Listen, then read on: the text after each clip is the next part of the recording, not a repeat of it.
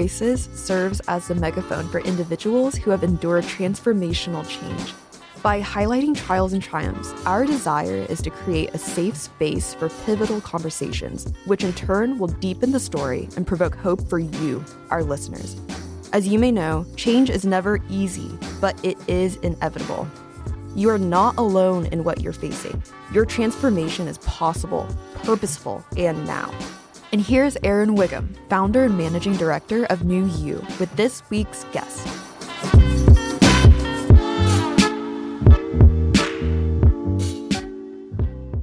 Welcome to another edition of New Voices. I am your host, Aaron Wiggum, and also the managing director of New You, which is a way for diverse talent to imagine, discover, and actualize a 2.0 version of yourself. Today on this podcast, we have a wonderful guest who comes to us by way of Colombia. She is an amazing leader in the Hispanic community here in Tulsa. She is the founder of UMA Tulsa, which is helping Hispanic founders start businesses and scale businesses. She's a strategist. She's a thought leader. She is a motivator. She is a professional speaker. She also has done work in higher education. She is a just purebred contributor. Every time I'm around in circles and around different circles and her name comes up, all I ever hear about is impact. We are so glad to be in partnership with her. You're about to spend some time with one of Tulsa's most wonderful and original individuals. I want you to welcome Marta Zapata. Welcome, Marta. Thank you, Aaron. Thank you for having me. I'm really excited to be sharing this time with you today. Yes. We're going to get right in. We're so glad to be in partnership, and we got connected about a month or 6 weeks or 6 or 7 weeks ago with Cynthia Hasso. Shout out to Cynthia at GKFF. She got us connected, and right away it was just like, yes, let's make it all happen, right? And so we're glad to be in partnership with UMA and the work that you're doing. And then also, you came and supported us at our Q1 celebration, Tulsa's Brightest. And so this is going to be a wonderful time just engaging, right?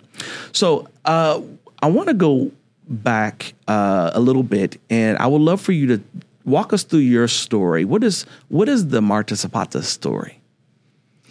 Wow. Well, I almost never discuss the story. Okay. I am always behind the scenes. I love when our team members and our clients are front and center. Mm-hmm. That is really kind of my job. And I have come to realize that I'm more a connector than anything else. But of course, there is always a story. Yes. Yes, there is always a story behind. And my story is the story of immigration, I would say. I was born in Colombia. I grew up in there, and I attended college there in Colombia. So I came to the States a little bit later than many other people. Mm-hmm. I was, some people come here as children, youth, and I came here really in my late 20s. Mm-hmm. I already had a degree in psychology from Colombia. I was practicing there as an organizational psychologist. And I had a consulting company as well under my own name, Marta Isabel Zapata Consulting, organizational consulting. And I did recruitment, selection, and training for national and international corporations. Mm-hmm. So I was there in Colombia before I came here, but I had all these kind of experiences behind me already. Mm-hmm. And then I decided to come here in 1998. Mm-hmm. I saw this opportunity to come in. I received an invitation from somebody that I met in Colombia to come and see the country. And I really was very interested in learning English because I could read psychology papers. In college, we learned to write psychology papers because we had to do a thesis. Yes. And the thesis required to do a little review. And back those days, all research was published only in English. We did not have really Spanish journals, scientific journals that I knew of, particularly in psychology, maybe in other areas. So I knew how to read psychology papers. I could understand that. We were taught in college to do that, but I couldn't understand speaking English, and I could not speak English at all. Yeah. So to me, it was a challenge. Yes. And I had my company there, and I put it on hold, and I came to the States, and I ended up staying here. Okay. All right. And so when you came to the States, where did you go originally?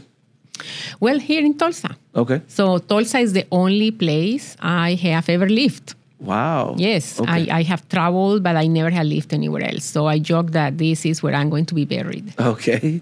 And what drew you to Tulsa? Tulsa has the University of Tulsa. Yes. And I had a boss at the time. I was doing consulting, but I also had a company that hired me as I would say a contractor or a part-time employee because they really wanted for me to be in their offices, like 3 hours a day or something like that. So the person that I was reporting to in the company actually had been born in Tulsa because his father was doing a master's degree in petroleum engineering at the University of Tulsa. And so he is very interested in having in Tulsa. Anyway, so I learned about the University of Tulsa, the wonderful organizational psychology program that they have at the master level, at the doctoral level. And that was my dream, and I wanted to learn English. I also knew at the time that Oral Roberts University had a international program, Yes. an ESL program. I don't know if it still is there, but they used to have this program. Anyway, so Tulsa seemed to offer all of these opportunities. It was a city small enough to get around. Yeah. I was not very inclined to go to a big city. Yeah. So I ended up coming to Tulsa and staying here in Tulsa. Wonderful, wonderful. So before we get too deep into Tulsa, let's go back to Colombia, all right? When you think about your time in Colombia and the impact that you had, how much does the work that you're currently doing relate to the work that you were doing then? I know you were younger, but what are some things that, like what is the connection between the work you're currently doing and maybe some things that you were doing as a youth that prepared you for the work that you're doing now? That is such an interesting question, Aaron, because I had not thought about that, but there are a lot of connections. I'm sure, yeah. So it's a very, very good question. When I came to the United States, I could not call myself a psychologist here, right. And I still can't right. because the program I graduated from is not an American Psychological Association. Yeah, acknowledged. Yeah. Yes, and so I didn't realize when I was there that the name of certain professions, such as social worker or psychologists, are actually trademarked by these organizations. Yes. And so when I came here, I thought, oh my gosh, I didn't know that beforehand. So if I cannot call myself a psychologist, what do I do? And of course, I still have to learn English. I really did not realize at the time the challenges of being an immigrant, the challenges of speaking English as a second language and having an accent, and how that would impact my career. But what I see that kind of prepared me for the job and the work that I'm doing here is the fact that I was an entrepreneur in my country of origin. There you go. Yes, because I started this consulting company. And I supported myself with this consulting company for 4 years before I came to the States.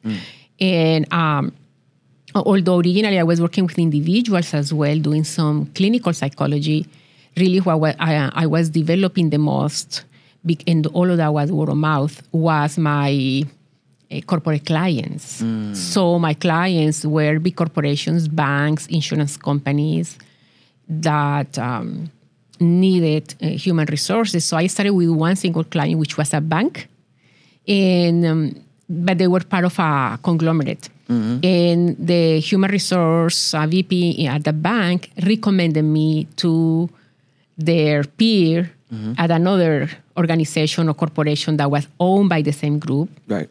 And interestingly enough, this was Los Jesuitas. Okay. Jesuits, I believe is how you say in English. Jesuit. Yeah, the Jesuits. So they were the owners of these companies. And the name of the primary company is the La Fundación Social y sus Empresas. Okay. The social foundation and its companies. And the companies existed to provide funding for for the foundation to do social work. Yes. Among the poor, creating employment and generating employment, and also building housing, low-cost housing. Anyway, so I was doing that in Colombia, and I went through the process of registering my business there and getting clients, cultivating those clients, doing a good job, and getting more clients. Yeah. So then I have 5 corporate clients, and they kept me pretty busy, and I had to hire psychology students to help me with the testing, because we do a lot of testing in Colombia and some interviewing. So that in a way prepared me for what I'm doing now, because you come to think it's very similar. Yeah. Starting my own business, I started a consulting company back in 2016. And what I'm doing now is an extension in a way of what I did when I was in Colombia. Yeah, perfect. It's a perfect dovetail, because when you look at it from what you're explaining, you were consulting conglomerates then, and now you're consulting startups. So it's at the beginning of the journey, and you can help them to navigate how to get to become this big company by some of the things that you probably have witnessed throughout the growth of those bigger companies. So that's perfect. Let's talk a little bit about your personal life. All right. And so your career is moving and progressing. You have migrated now into, or immigrated now into Tulsa, Oklahoma, the middle of America.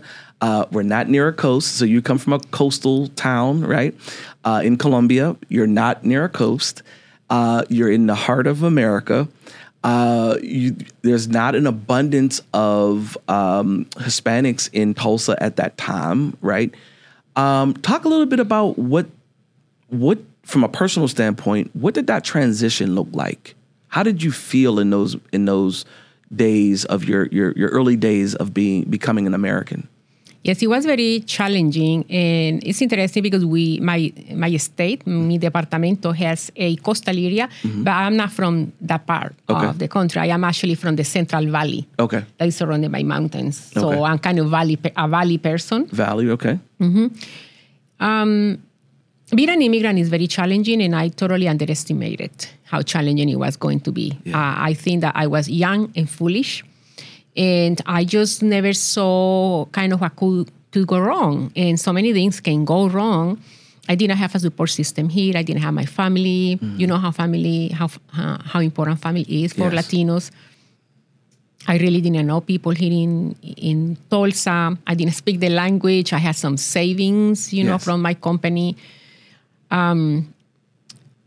So one of the first things that I noticed, there are kind of 2 things. One was that I started being considered a minority.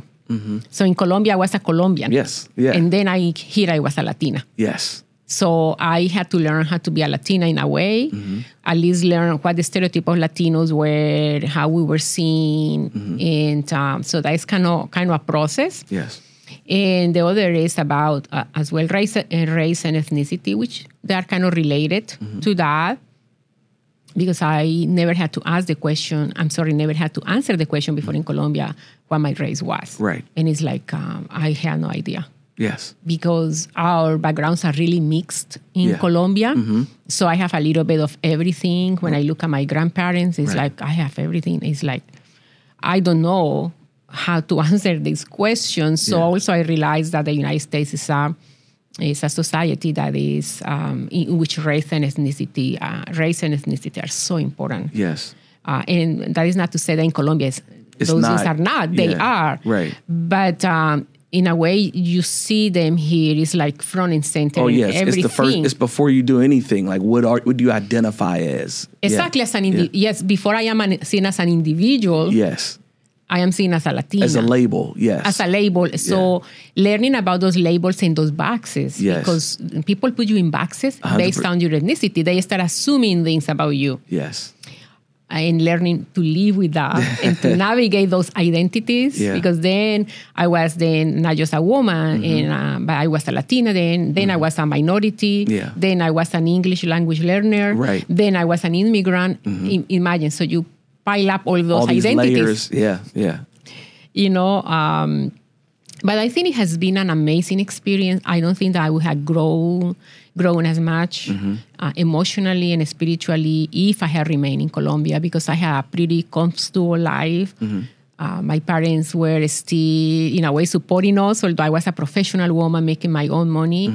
Latino parents want for their kids, particularly their daughters. And I'm the only daughter to live with them until they get married. Yes. So my parents had bought an apartment in the capital in a gated community for my two brothers and I to live there. My dad was there. He was retired and lived with us part-time to help us manage the household. So in many ways was a privileged life, yes? And then coming here, you lose all of that. Everything, yes. You know, I had the best health insurance that money could buy. Then I came here and I had no health insurance. I didn't realize when I came here either that you needed a car in Tulsa, Oklahoma to get around. You better believe it. I was used to taking cabs, and I bought my first car like a year before I came to the States because I was just taking taxis everywhere. Right. And walking, we walk a lot in there. So there were so many changes that I was in this situation of disadvantage. I became a disadvantaged person. Yes. And my parents were teachers in Colombia, so it's not that we were wealthy people, but we were always middle class. Although you look at our household, we always had just the bare necessities. My parents never believed in lujos, you know, in buying luxurious stuff or anything like that. They were always saving for a college education. So navigating those identities was one of the biggest challenges that I had in the overcoming barriers and in a way proving to people that I could be a professional, that I could do the job that they will assign to me, convincing people to give me an opportunity to demonstrate that I had talent. Yeah. It just became that struggle, you know, where you have all those things kind of going against you. So how did you go about navigating those waters, right? You're young. You are unfamiliar with this place. You are trying to find your way. Your career is moving forward. But how did you go about finding the lily pads to land on, to be able to find your way, and more importantly than find your way, but to carve out your own way? Because from what I'm hearing from you is that you didn't follow a path that was already laid. You kind of carved out your own path. You trailblazed, right? And so what gave you the gumption to do that? And then how did you go about that? Yes, that is interesting because the reason I mentioned before that I was a psychologist in Colombia and I could not call myself a psychologist here is that when you make those type of moves into a new country, oftentimes your education doesn't really count. Yes. Yes, your degrees do not translate here. Right. And that meant at the time that I could not follow that path. I could not be here where I was or I have been in Colombia. Yes. And I think that the ability to pivot, the ability to reinvent yourself is essential. And in a way to create a new you. Yes. So that is why I identify so much with what you do. I love the way you followed that path right into there. That's great. Because it's essential. You have to create a new you. And I believe that you have to do that more than once in life. Oh, definitely. And if you don't, you are not going to succeed. Yeah. The other thing is I believe that you cannot let people define who you are. Wonderful. Based on those labels or based on what they see, the exterior. Yeah. You cannot let that. Yeah. So I think that my advantage was, number one, in a way, not growing in the United States meant that I never would learn English as well as a native. Yes. And I consider that a big disadvantage. But the advantage that I had by not growing up in the States is that I grew up with a sense of who I was. There you go. You knew who you were, right? I knew who I was. Yeah. So when I came to the States and people would look at me and talk to me and treated me like I was illiterate, right? I was like, well, sorry you think that, but I know who I am. Right. And I know what I'm capable of. Yes. Even if you don't trust me and you don't believe that I can do this. So that sense, I consider that very important. I think that is something that families can give children. And in my case, the other advantage I had was my father. So my dad, I am the only girl, but my dad raised me in a way that led me to believe, and I think that in a way he misled me, that I could be anything I wanted, and that being a girl never was a disadvantage. That's it. So my dad treated me intellectually as an equal, and we had this very interesting conversation since I was very young, and he never treated me, intellectually speaking, different than he treated my brothers. Right. So he never made that distinction between being a girl and being a boy. It's like my parents both expected the same from me, intellectually speaking, achievement-wise, academically, that they expected from my brothers. Yeah. Or even more. My mom says it's more important for you to go to college than it's for your brothers, because your brothers will get a job. Yeah, they'll find their way. Yeah. Either if they don't have a college degree, but for a woman, it's even more important to have a college degree if you ever want to have a decent job. Yeah. So you must go to college even if your brothers don't. And so I think that that coming from my father made a big difference in my life. Yeah. Because I grew up with that belief. Yeah.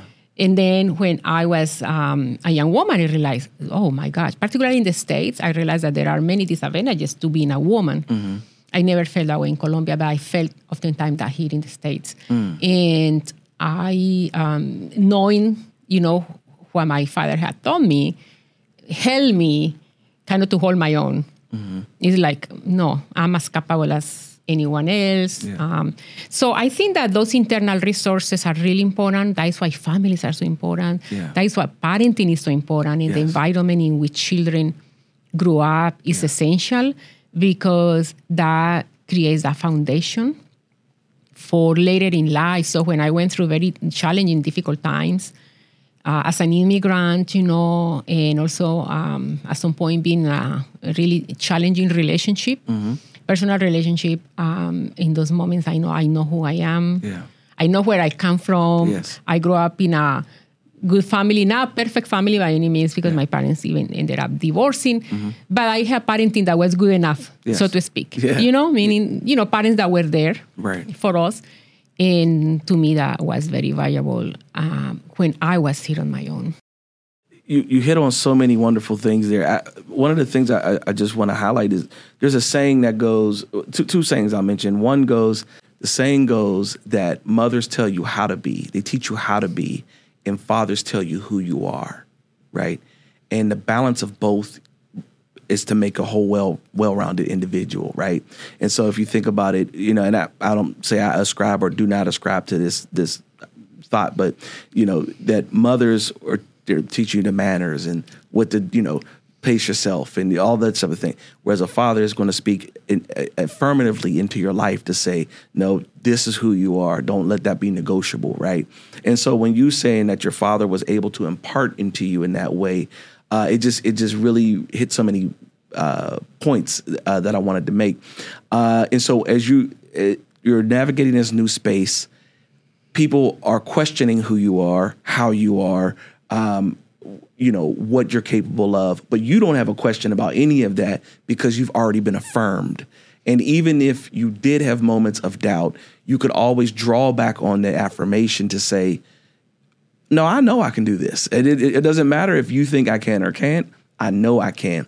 I think what's even more powerful, though, is now you are in the driver's seat telling other people that they can. You're playing that voice of affirmation to a whole community of Latinos who you're able to say, no, I believe that you can. And if you believe and I believe, I know it can happen, right? And so how powerful is that for you to relay the spirit of your father's words and affirmation into a whole new community of individuals who almost believe in themselves because you believe in them, right? That's a very powerful position to be in. Exactly. And that's what I want to convey to entrepreneurs, and I don't always say, oh, well, if I made it, you also will make it. Right. You will make it. Because sometimes there are differences. Like, for example, Aaron, I have to acknowledge that I have privileges. Yeah. Okay. For example, having an education in my country of origin by itself is a privilege. And it's easier to learn a second language, in my opinion, if you already are well-versed in your primary language. Yes. It's difficult to learn English when you don't even know Spanish very well, right, or you speak Spanish very poorly because your schooling was not what it should have been. Yes. I have known many people who went to schools that was a one-room school. Yes, grade 0 to kindergarten to Yes. high school. It was one room. Yeah. So that is a privilege in itself. Being in a two-parent household was a privilege in itself. Having parents who were teachers, which did not make a whole lot of money, but they had these aspirations for their children. Yes. For my parents, education was the most important thing in the world. I remember when I started my doctoral program, and I talked to my dad, and I said that I quit my job, full-time job, and I'm going to be a full-time doctoral student, and I'm going to be making $1,300 a month for 8 months of the year. And that is so little money. And my dad's answer was, honey, but education is so beautiful. Yeah. And I thought, oh my God, you're thinking about knowledge, Right. And my mom always say, what you have in your head, nobody can take away from you. That's right. What you learn, nobody can take away from you. Yes, but I think that those experiences and early experiences are really important. I remember one day I went to an apartment complex, and I thought, I bet you I could do that type of job that these ladies at the front desk are doing. And I was looking for a job, and I thought, well, I can be a leasing agent. It doesn't look that challenging to sit in a desk and then show an apartment. Yeah. So I went looking, asking for these, opportunities.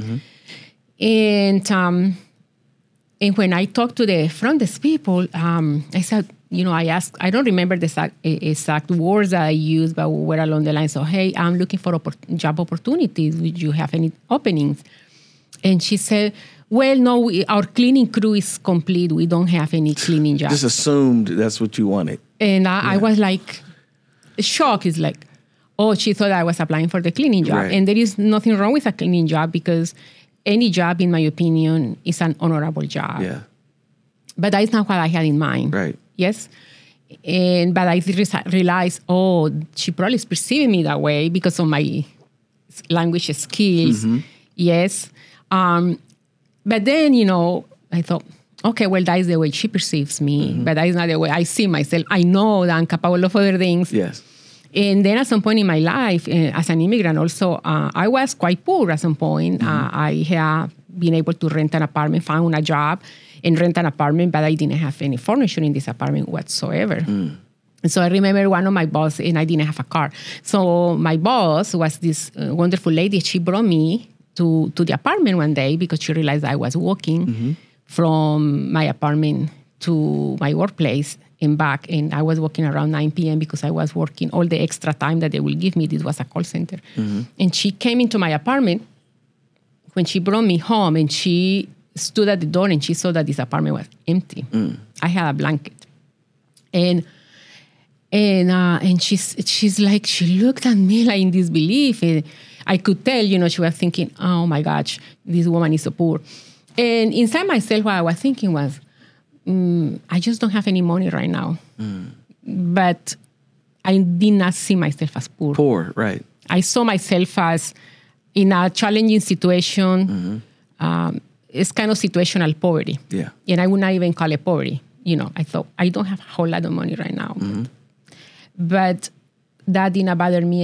And I never thought I was going to be in that situation forever. So I worked all the extra time that the call center gave me, and I bought myself a cricket cell phone, and then I saved enough to buy myself a car. And I bought it for cash, like for $5,000 that I saved working overtime. And I went from there. And then I validated my foreign credentials. And then I was able to find a professional job as a clinician working with mentally ill clients. Okay. And I went from there, but I never saw myself as in this state of poverty forever. Right. Because I always believe I think I can make it if I work hard enough. So yeah, it's very interesting, all of these challenges. I think that are not unique to me. Yeah. And sometimes I tell this story now often, but when I share this, it's always to tell people, we all go through difficult times, but the situation is, doesn't mean that those situations last forever. Right. Or that they have to define you. Or they define you. Exactly. Yeah. No, you go through the situations, Yes. but you are not your situations. Right. You are not your condition. Yes. You are who you believe you are. Correct. Yep.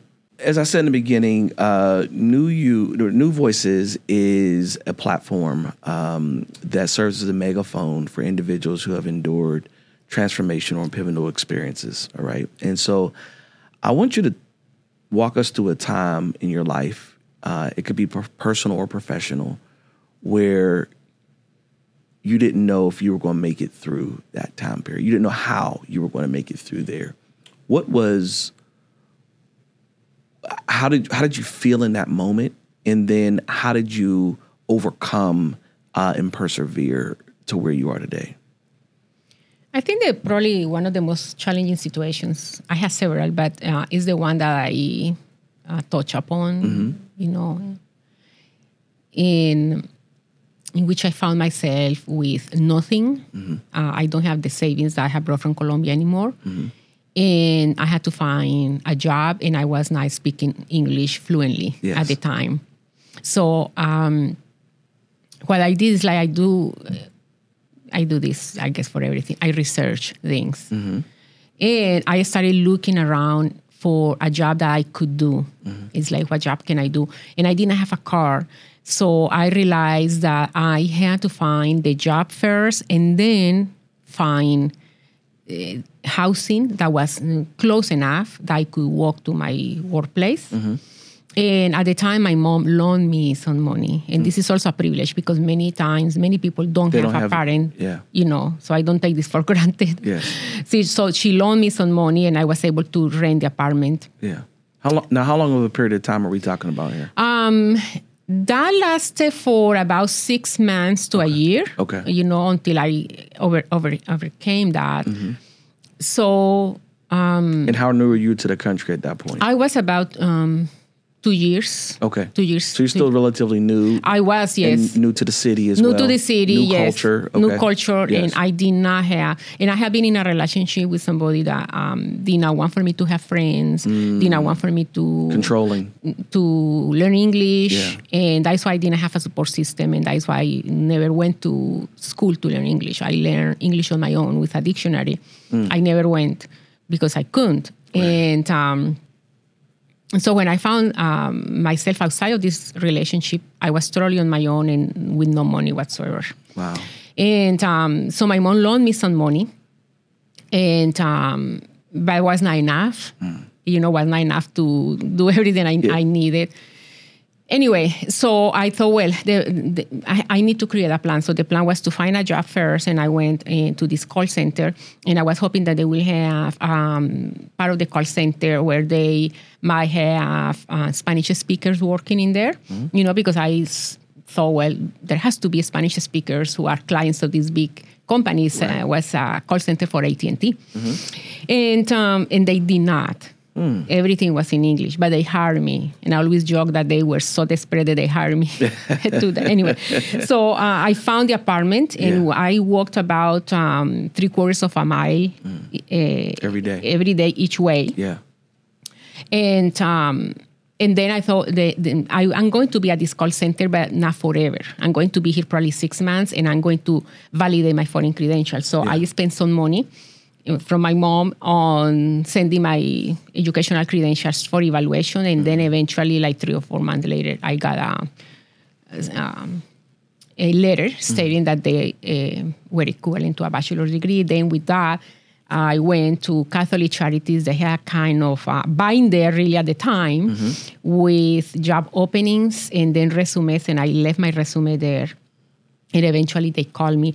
In the meantime, I continued working all the overtime I could to save for the car that I mentioned. And finally, I was able to buy a car. And that took me about 6 months to save money. And then in that process also, I repaid my mom her money. And then some wonderful friends that I met furnished my apartment. One day, a Saturday, somebody knocked on my door.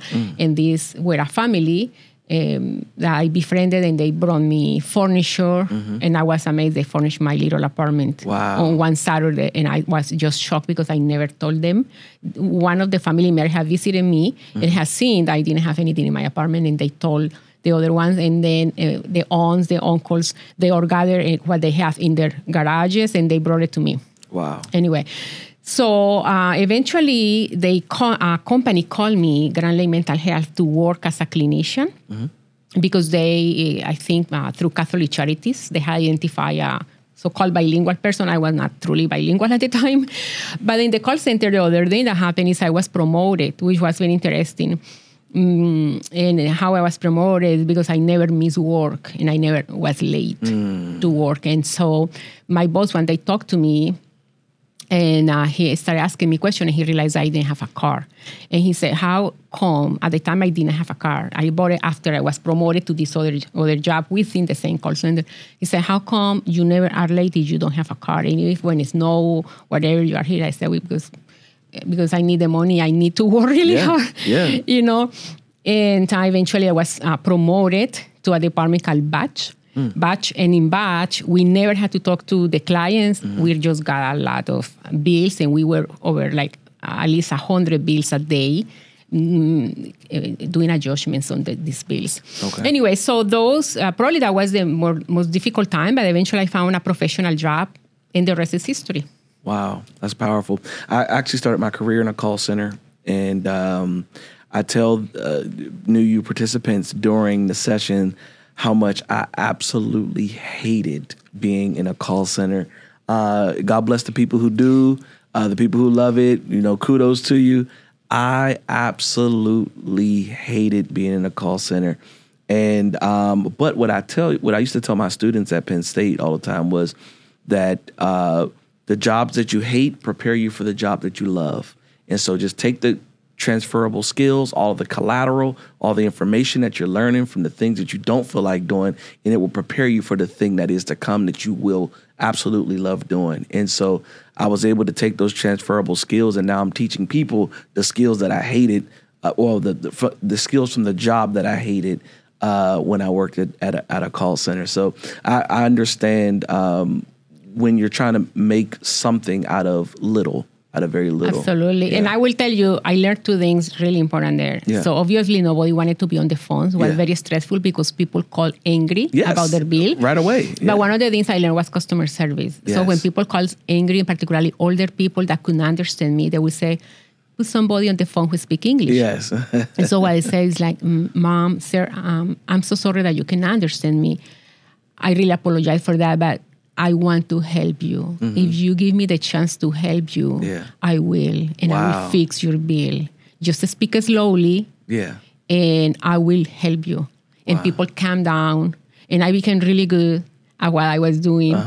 And I knew that they were having a hard time understanding me. Yeah. I was putting myself in their shoes. Yes. So I was not going to blame them for anything. It's like, and that's how I got. And then I became an expert on what was called the knowledge management system. It was like all of these databases of how to solve problems. Right. So when my coworkers had an issue or a question, I had an answer. So my supervisor noticed that I was an expert at the knowledge management system. And then when this opening happened in this other department, bumped up. He immediately called me and said, you need to apply. I will support you. And that is how I got promoted.